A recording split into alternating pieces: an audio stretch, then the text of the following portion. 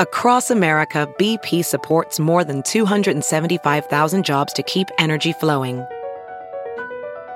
Jobs like updating turbines at one of our Indiana wind farms and producing more oil and gas with fewer operational emissions in the Gulf of Mexico. It's and, not or. See what doing both means for energy nationwide at bp.com/investing in America. Your ex-husband, Daniel, all right, has been taken to the hospital. He's not going to survive. Wendy Adelson breaking down nearly 10 years ago in the interrogation room after she's told her ex, Dan Markel, has been shot and won't make it. Would you ever ask someone to do something like this? Not in 8 years. Prosecutors call Wendy and her father unindicted co-conspirators. Her mother, Donna, is in jail awaiting trial on charges in the conspiracy to murder Markel. Her brother, Charlie, now serving a life sentence for his role in the conspiracy. We painted the picture. The problem is, it's on a false premise. Dan Markel's divorce attorney is here, telling all about the divorce and custody battle prosecutors say was the motive for the murder. I'm Anjanette Levy. It's Wednesday, and this is Crime Fix, Law and Crime's look at the biggest stories in the world of crime. We've been combing through the jail calls between Charlie Adelson and his mother, Donna, that were recorded after the jury found him guilty of his role in the conspiracy to murder Dan Markel. The jury found Charlie Adelson guilty of paying 2 hitmen through his ex-girlfriend to kill Dan Markel. One thing Charlie Adelson and his mother discussed several times on those jail calls was the fact that prosecutor Georgia Kappelman brought up in her closing argument that Wendy Adelson drove by Dan Markel's house after he was shot. It looks crazy.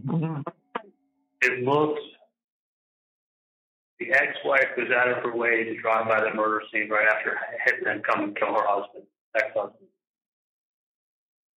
after she talks to her mother or brother. Yeah.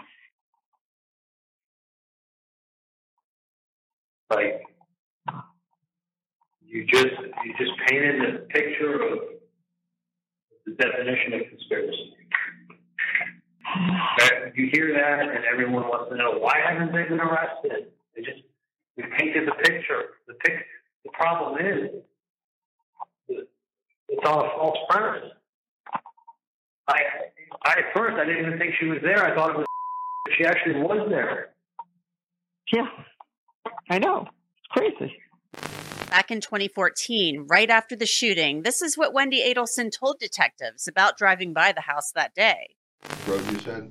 I went down Trescott. Okay. I saw a police car there, and I just thought it was blocked, so I just turned around and drove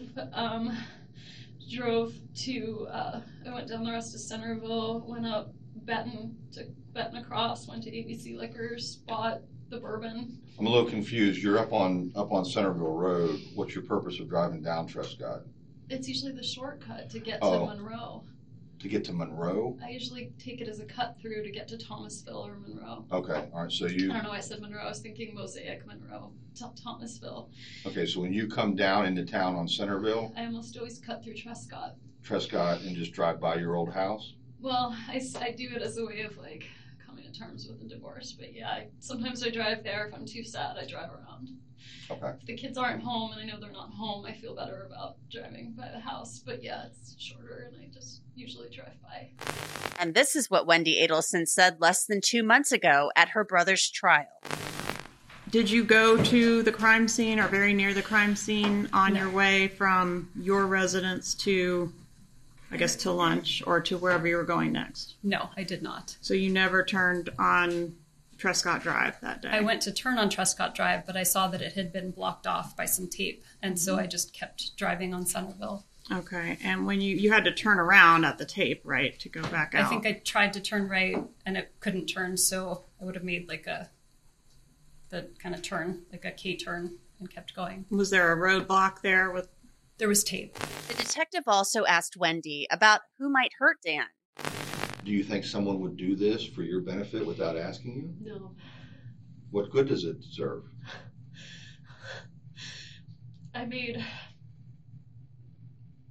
my brother, his name is Charlie, the one I'm really close to, he makes a lot of jokes in bad taste, and it was a joke he made. He bought the TV for me this morning that got broken, and I was talking to him about whether it made sense to pay to fix it or whether I should get a new one, and it was always his joke that, like, he knew Danny treated me badly, and it was always his joke. He said, I looked into hiring a hitman, and it was cheaper to get you this TV, so instead I got you this TV.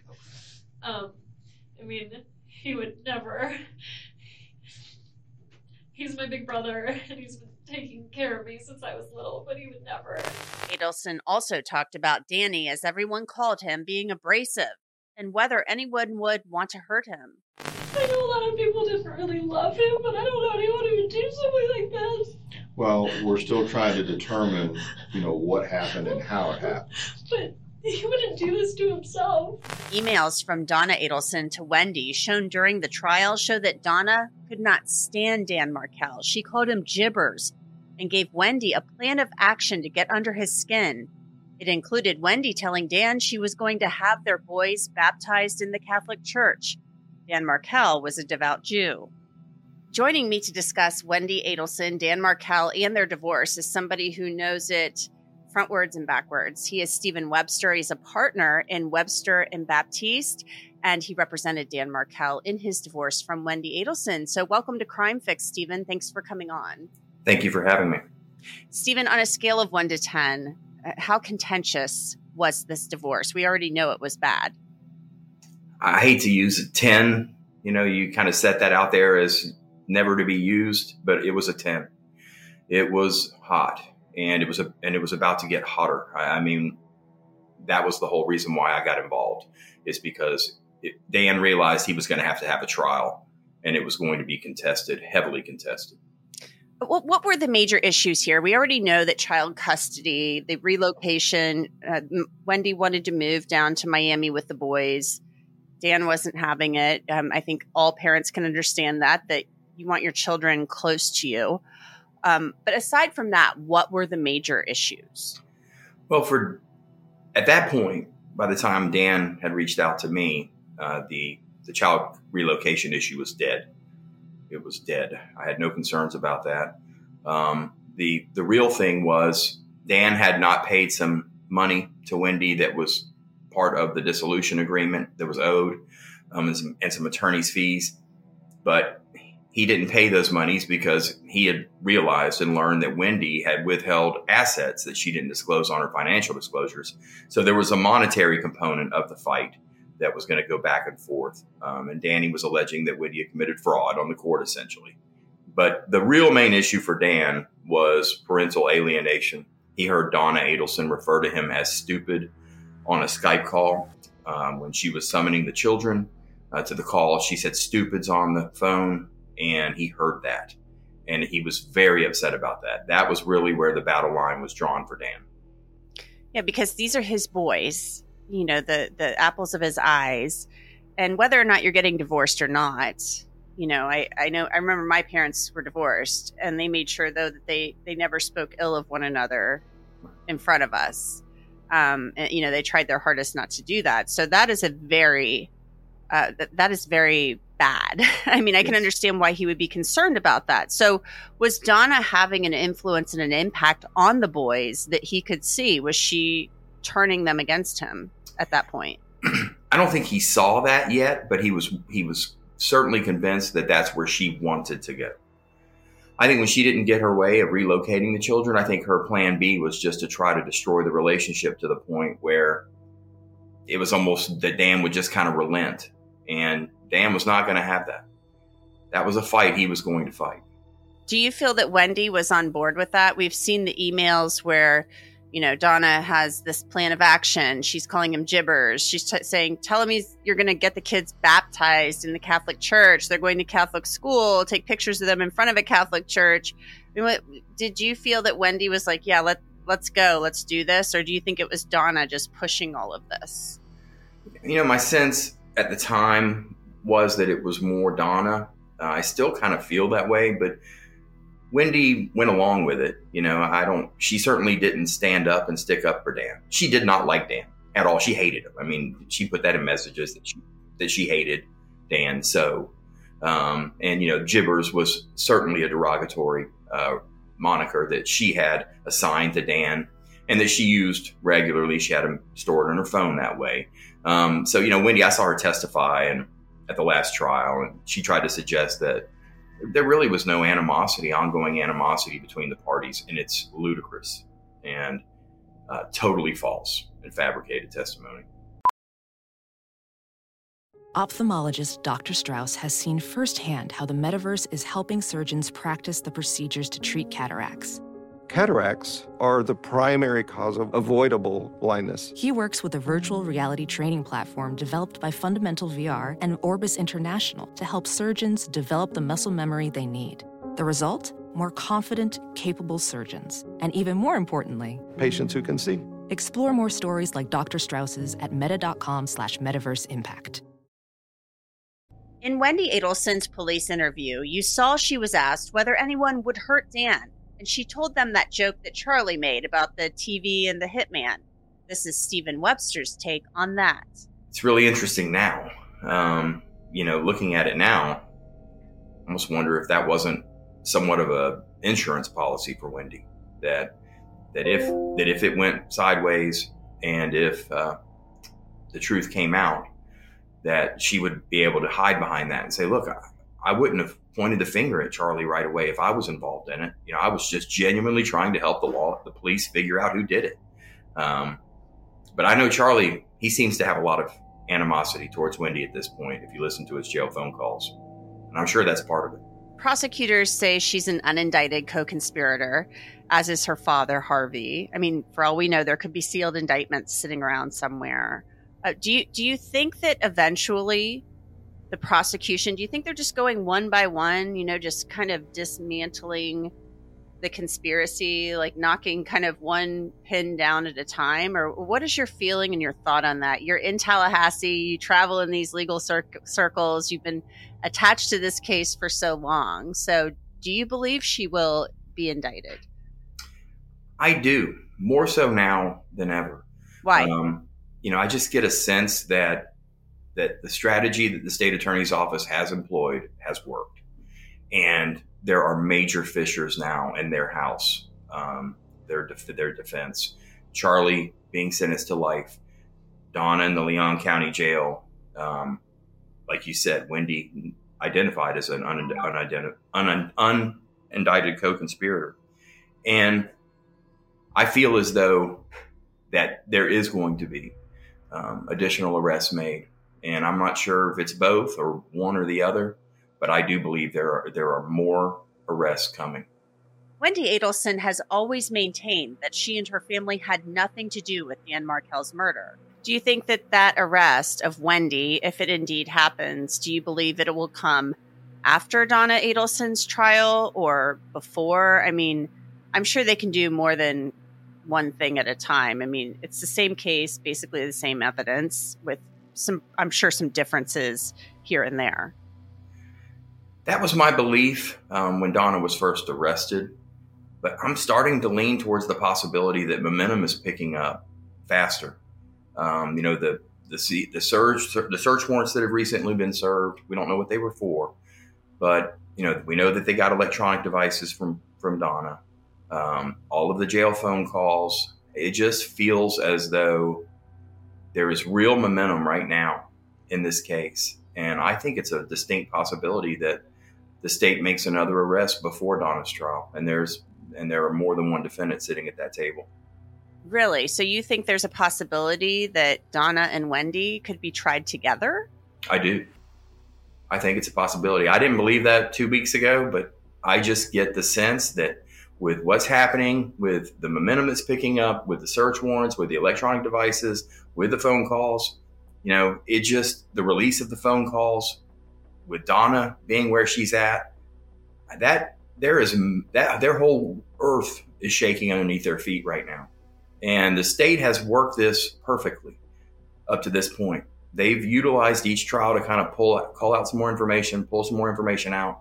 Wendy is locked in to some really bad testimony.